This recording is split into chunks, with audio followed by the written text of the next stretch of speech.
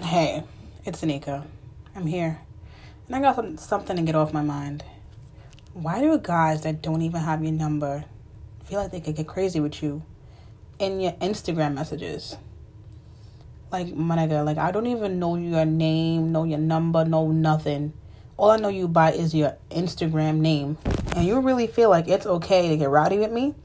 Like, I'm not one of these little, like, hood bitches, that type of shit, excite.